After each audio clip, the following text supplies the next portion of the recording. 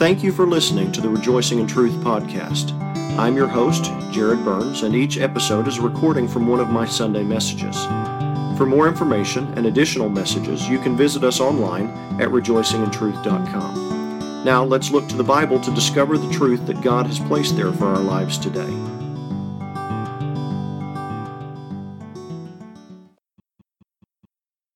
Well, Madeline came to find me a couple weeks ago, and it must have been a weekend because I was in the kitchen cooking, and normally only have time to do that on the weekends.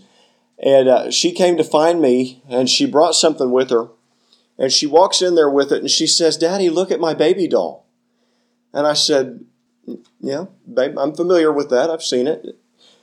Isn't it so cute?" "Yes, it's really cute. I just love it. Don't you love it?" "Sure." "I'm glad you like it." She just went on and on about her doll and was showing it to me like it was the first time I'd ever seen it either. And I'm trying to figure out what's going on in her mind here. And sometimes that's a harder thing to figure out than others. So I'm trying to figure out what's going on in her mind. And then eventually she says, "It was so nice of Nana to get it for me." And I looked at her, I said, "I bought you that." "You did?" "Yes. And forgive me, but we've had this conversation before because it's the doll that I bought her for her first birthday. Okay, and she's almost 8. I mean, she'll be 8 in the fall.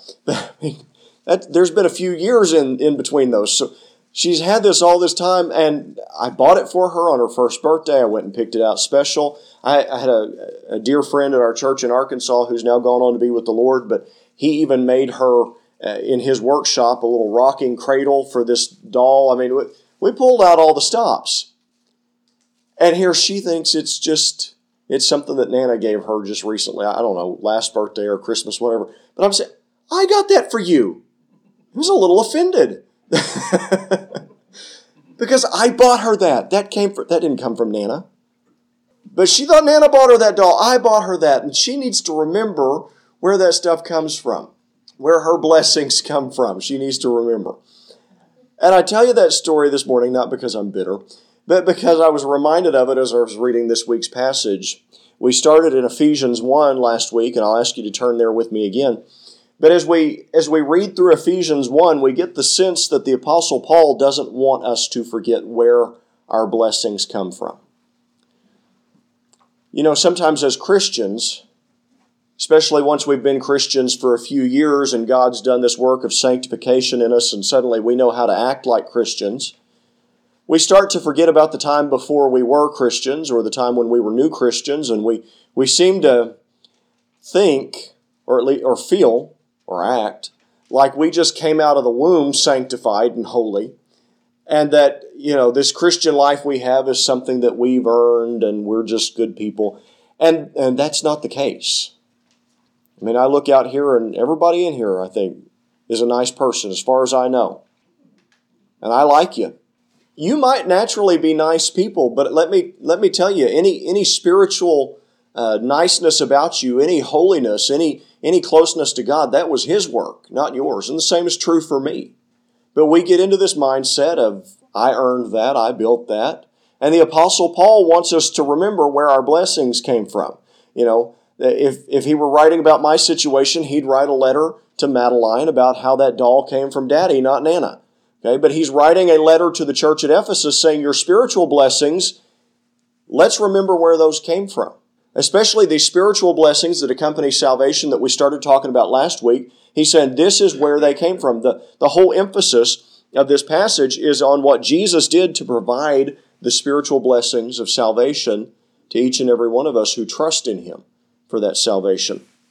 And so we talked last week about these blessings that the Father gives in salvation, some of them that were listed in Ephesians 1, His choosing us, His declaring us to be holy, His loving us, His adopting us as His children. And we looked at how Jesus made each of those things possible.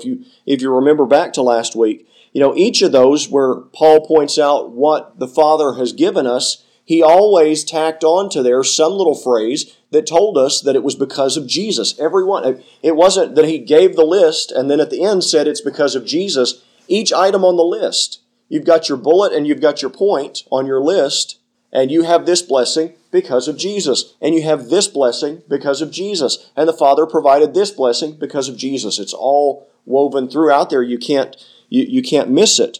And we need to understand that Jesus made all those things possible, and that means we didn't earn any of them. They're from Him. Now, today's text that we're going to look at, we looked at verses 1 through 6 last week. This week I want to look at verses 7 through 12.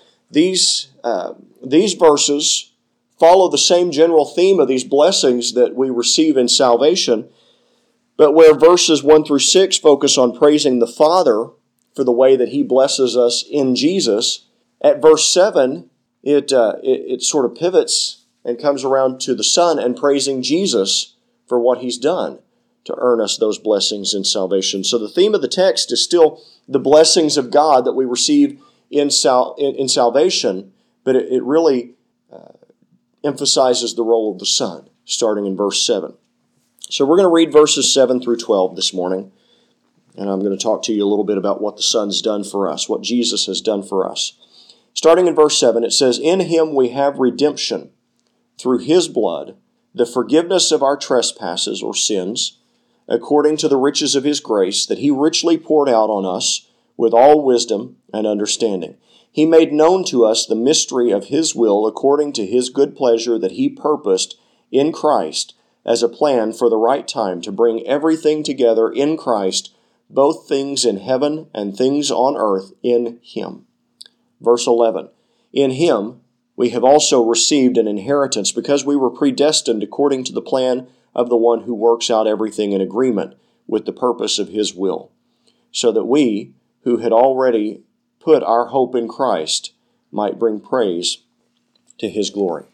So again, as we read this, the Apostle Paul really wants us to remember where our salvation and where the blessings involved with it come from. They don't come from us or anything that we've earned.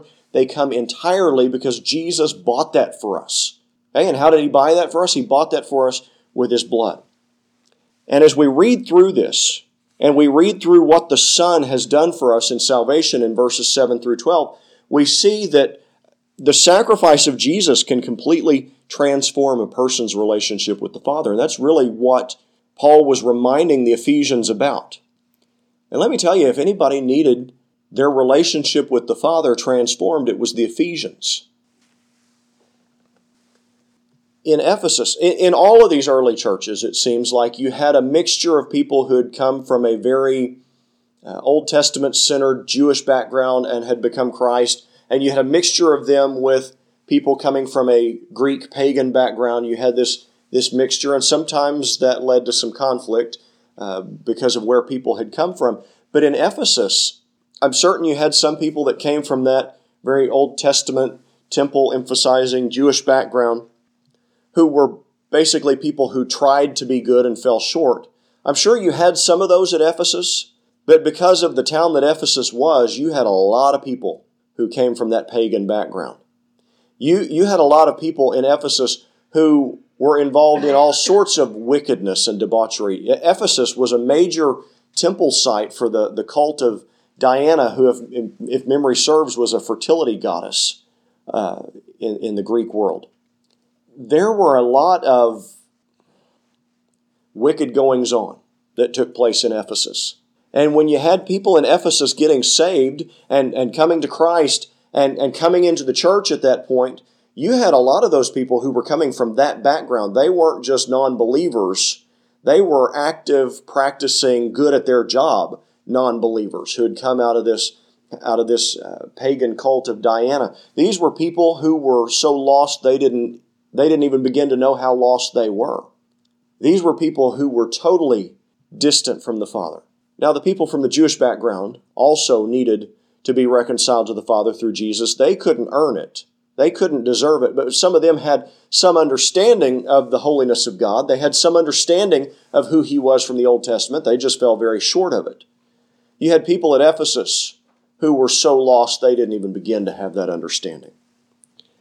And when their relationship with the Father was changed, when they were brought into this relationship that he talks about in verses 1 through 6, where they are ultimately taken from being slaves to being adopted into the Father's household, when that relationship changed, it was entirely because of the Son. It was entirely because of what Jesus Christ had done for them. So he's reminding them about what they had received in salvation. And again, in verse 7, he starts talking about what they've received directly from the Son. He points out that they've received redemption. Now, that word redemption means that they were purchased. They were bought back. They were given value. It's like coupons. One of the few times in our language anymore outside of church that we use the word redeem or redemption deals with coupons. Those coupons aren't worth anything, are they? They're practically not even worth the paper they're printed on. What do they say now? Normally 1/20th of a cent or something. So, you could get several pounds of them and go buy yourself a candy bar, I guess. They're not worth anything until they're redeemed. There's this process of redemption where you use them in a transaction for that item, and it gives them value, and then actually the manufacturer turns around and gives that money to the grocery store. I never knew how that worked until my first job at Homeland, and we had to make sure you don't throw the cashier does not throw the coupons away. No, because suddenly they have value. They have to be kept in a little basket. At least that's how we did it. Kept in a little basket under the register, and then those get sent into the manufacturer so the store can get their money. Because suddenly those coupons, they've been redeemed. They have value now. We were purchased. We were bought back. God looked at us and ascribed value to us. Now, we didn't earn that. We didn't deserve that. God looked at us and He saw who we were. He saw sinners, and yet because of how loving He is, and how merciful and how gracious He is, He decided to love us anyway. He decided to show mercy anyway, and God put this value on us. And while we were enslaved to sin, the Bible describes how how sin enslaves us. And people think when they're apart from God, they're free because they can do whatever they want. No, sin is calling the shots.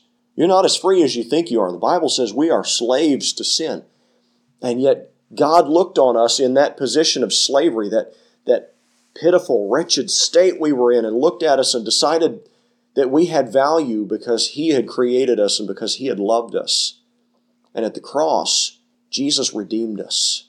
He purchased us back. He bought us out of that slavery. The Bible says we are bought with a price. The blood of Jesus paid for us. He redeemed us. He bought us back and gave us value. So when he's describing these blessings, he starts out by telling them in verse 7 about their redemption. In Him we have redemption through His blood. Jesus has purchased our freedom. Hey, Ephesians, you don't have to go back to the cult of Diana. You don't have to go get involved in gross things. You don't have to go and offer all your money and all your time. You don't have to go bow down to these statues or be afraid of what's going to happen to you. Jesus has bought you out of that. You don't have to feel like you have to get sucked back into that old lifestyle. Jesus has purchased you. Sometimes we will come to Christ and we'll be worried about not being able to live the Christian life. We'll worry about not being able to live well enough or right enough, about being unable to be good enough. We'll worry about, what happens if I get sucked back into that old lifestyle? Let me ease your mind about something, especially if you're having this concern at this moment. If you're concerned, I can never do it. You are absolutely right. You can't. Not on your own. It's the power of God. It's His Holy Spirit that works within you. We're going to talk about that next week. But it's His Holy Spirit that works within you to make that change. But if you're worried about getting sucked back into that old life, what if it calls and I just feel I have to come running? You don't have to. Jesus bought you out of it. You're not enslaved to that sin anymore. You don't have to come running when that sin shakes its bony finger at you. You don't have to come running. Jesus bought you. Jesus purchased your freedom. Now, I always want to explain there too, that doesn't mean that we'll never slip. It doesn't mean we will never mess up, that we will never fall short. We still do have this sin nature. But the thing is, we're enslaved to sin. We basically are designed, we're wired at that point. Our sin nature has messed us up to the extent that it becomes second nature just to come when sin calls. It's through the work of God in us that we have the ability to resist. Okay? Doesn't mean we'll never sin. Just means we don't have to do what sin tells us. We don't have to listen. Jesus has purchased our forgiveness. He's purchased our freedom from that sin. It says in verse 7 that He bought our forgiveness. It not only says redemption, but in Him we have redemption through His blood, the forgiveness of trespasses, according to the riches of His grace that He poured out on us. That word grace means that He gives us something better than what we deserve. This is how I've explained it to my children. Mercy is when God spares us the bad things we deserve, and grace is when God gives us something good we don't deserve. Okay? So they're basically just two sides of the same coin.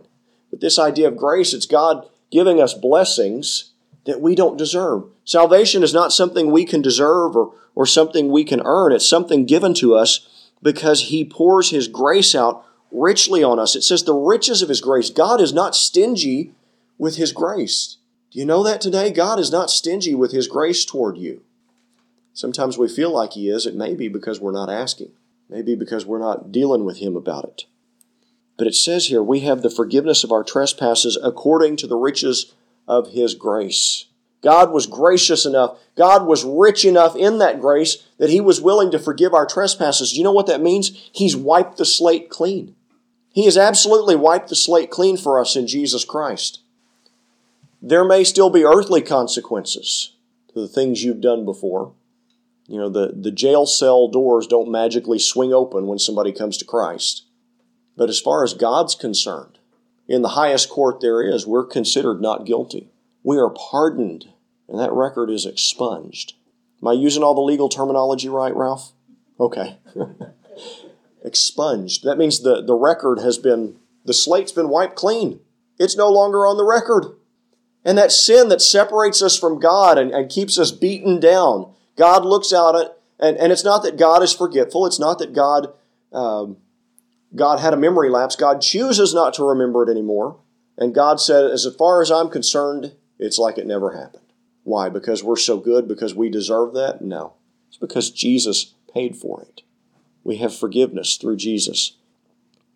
And look with me at verses 8 through 10 here. It says, with all wisdom and understanding. Now, by the way, in the Christian Standard Bible here that I'm reading, it puts a period at the end of verse 8. So it says in 7 and 8, in Him we have redemption through His blood, the forgiveness of our trespasses, according to the riches of His grace that He richly poured out on us with all wisdom and understanding, period. Then in verse 9, He made known to us the mystery of His will.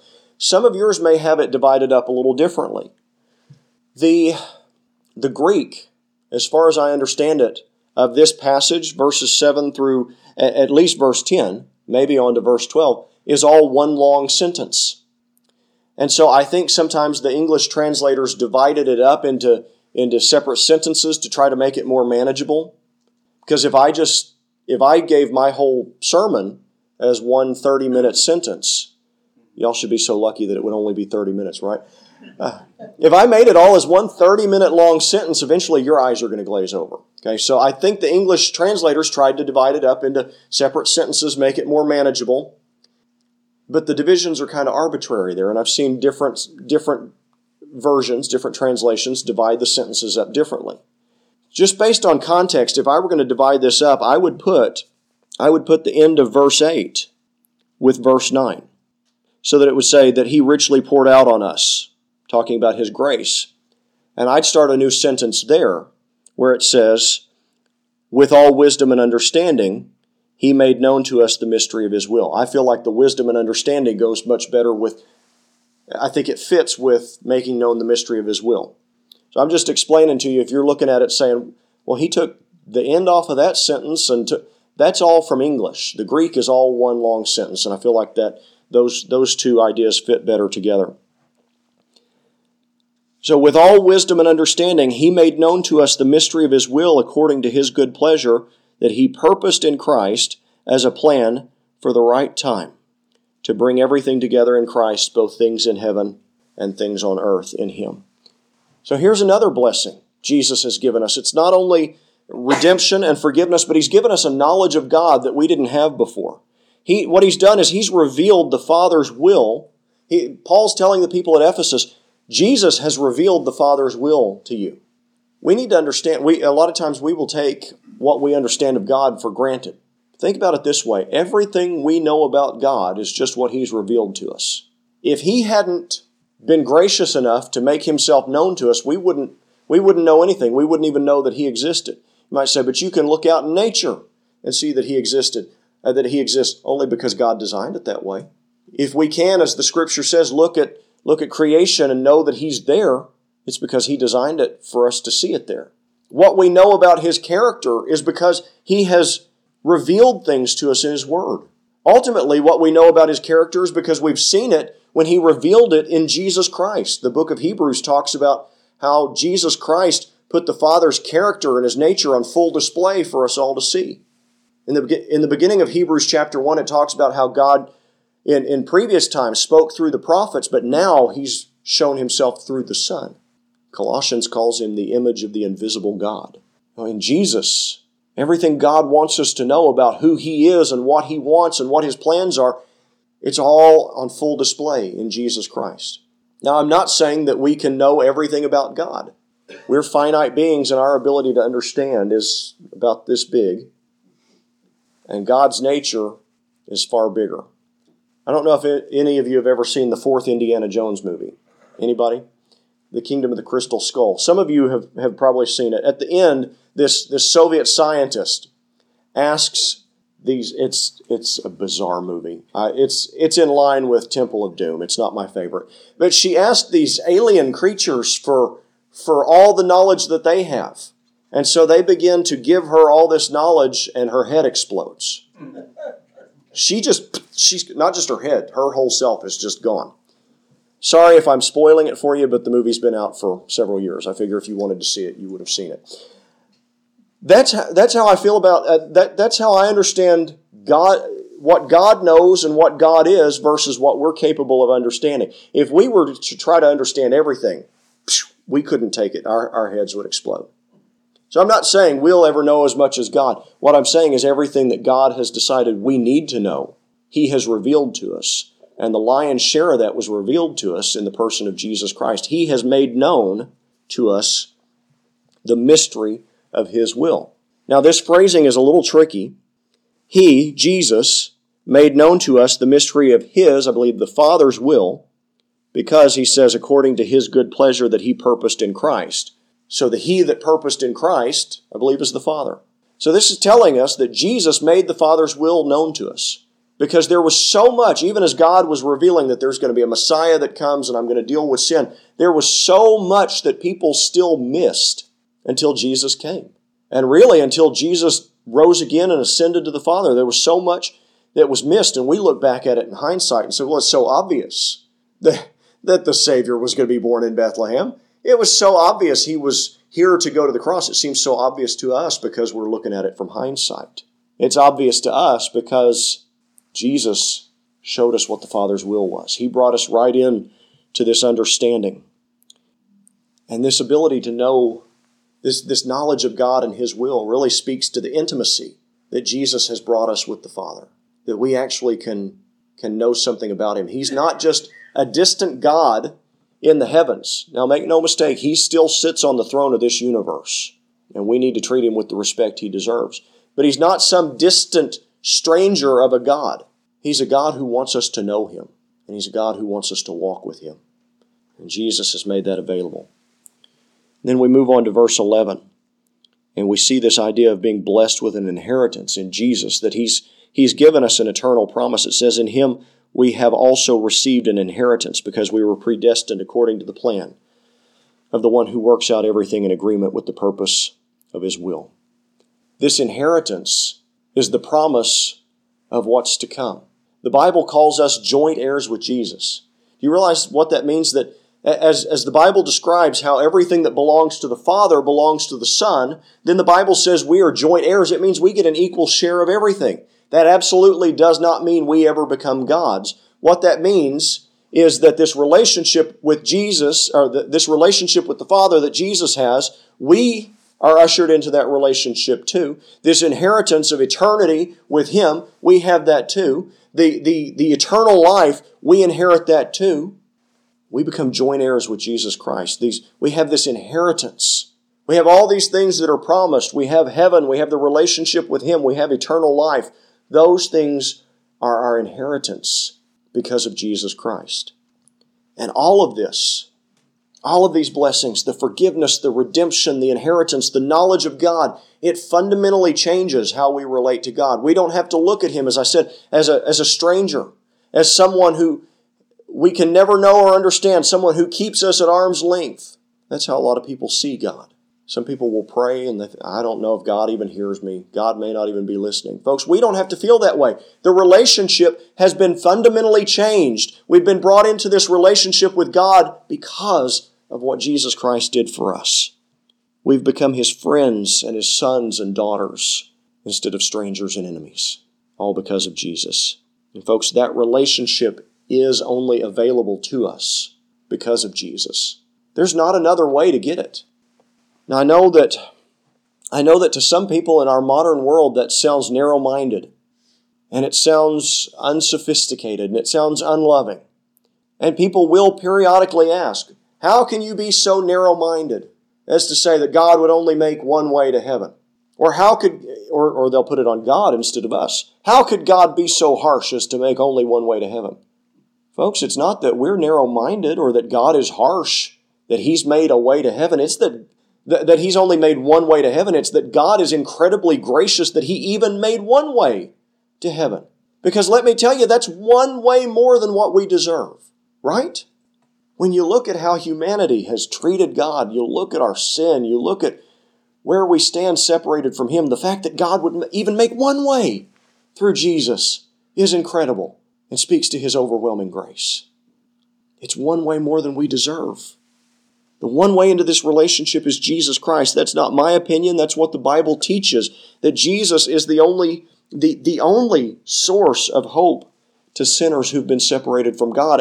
And the fingerprints of that idea are all over this passage, just like in the 6 verses we looked at last week.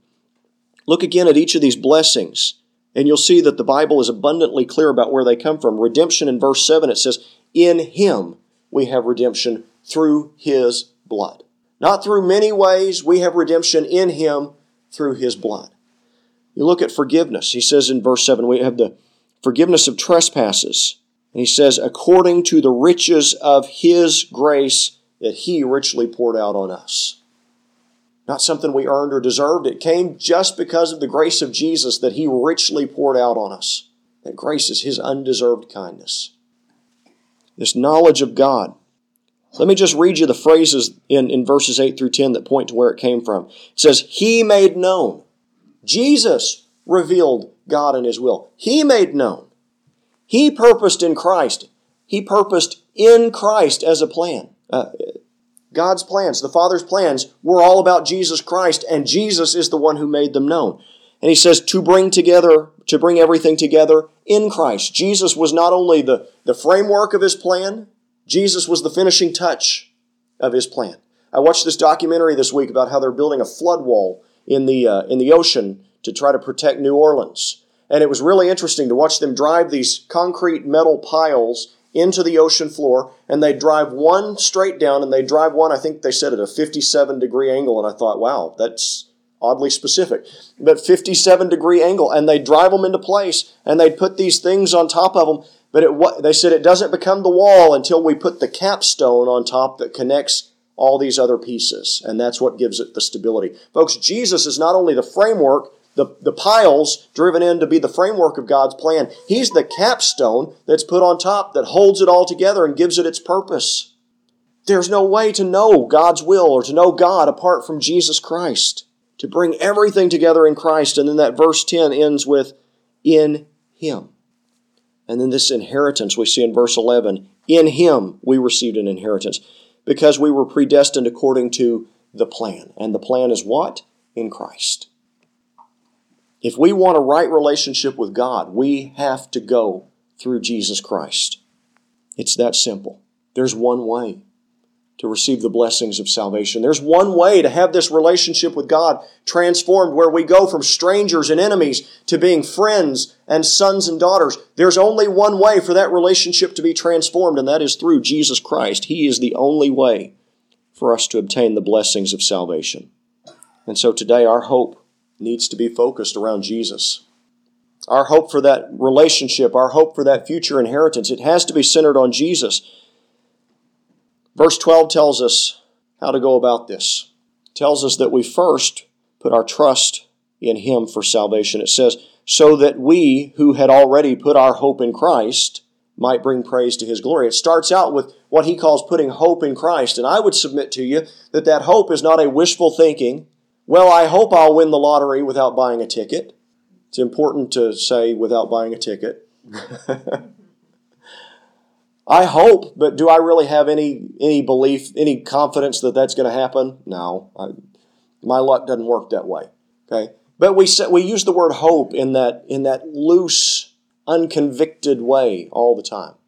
That's not what he's talking about. He's talking about a hope that you can take to the bank. It's not wishful thinking. It's an expectation that God is going to do what He says He's going to do. It's a faith. It's a trust. It's a confidence in God when He says putting our hope in Christ.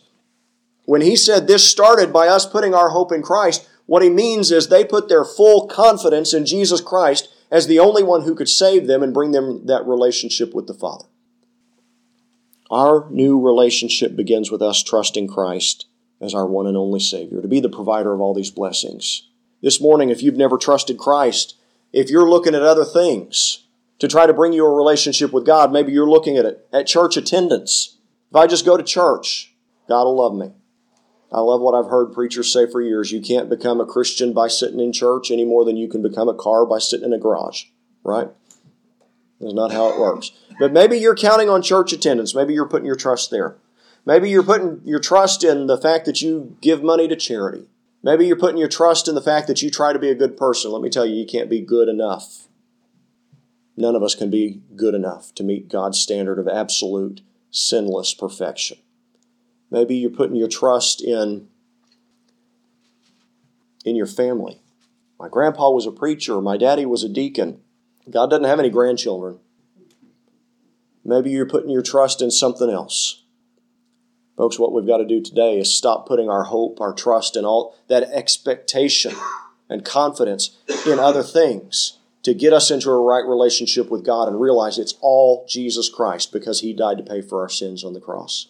So this morning, if you realize you've been trusting in something else and you realize you're still as separated from God as you've ever been, I invite you to stop trusting those other things and put your trust in Christ. Talk to God this morning. Acknowledge your sin. Acknowledge your need for a Savior. Tell Him that you believe that Jesus Christ died to be your Savior, your one and only Savior, and that He rose again to prove it. And then ask God's forgiveness on that basis. We have the promise of His Word that if you come to Him, you put that faith in Him. He'll forgive your sins. He'll save you. He'll bring you into this relationship with the Father. Some of you may need to do that this morning. And we'll stand in just a moment and close out the service by singing a song together. During that time, if you've got questions or you'd like to talk with somebody, you're more than welcome to come forward. But also right where you are, you can deal with the Lord and put that trust in Christ. Some of you this morning have already done that. Some of you have done that years ago, and you may think, well, how does this apply to me? I'm already saved. I know this. Well, first of all, we know it, but we don't always act like we know it. Because again, I started out by telling you we need this reminder of where our blessings actually come from. Jesus purchased all these blessings of salvation for us. We didn't earn it. But what do we do with it from there is found at the end of verse 12 as well. He said, so that we who had already put our hope in Christ might bring praise to His glory. This morning, if He's your Savior and you understand the blessings that Jesus has purchased for you and you're thankful for those, then your life, not just at church on Sunday, but your life when you walk out of here and you go through the next 6 or 7 days, your life ought to be focused on giving Him glory, bringing Him praise, glorifying Him for the hope that He's given you. There's nobody that's ever done anything more important for you in your life than what Jesus Christ did for you. And let me put it to you this way. Salvation is not something we should ever get over. I remember seeing people come to Christ and being so excited, almost kind of obnoxious, about the change that God had just made in their heart. And I've seen those instances and heard older Christians, shouldn't say older, more seasoned Christians, because it's not just an age thing. I'd consider myself an older Christian after nearly 30 years. But hear them say, they'll get over it. Are you kidding me? It's the best news in history. It's the best thing anybody's ever done for us, that Jesus transformed this relationship with God. It's not something we should get over. It's not something we should ever get over. What Jesus did for us on the cross ought to change our lives every day. I appreciate you taking the time to study God's Word with me today. If you'd like more biblical teaching, or if you'd like to get in touch with us, please visit us online at rejoicingintruth.com.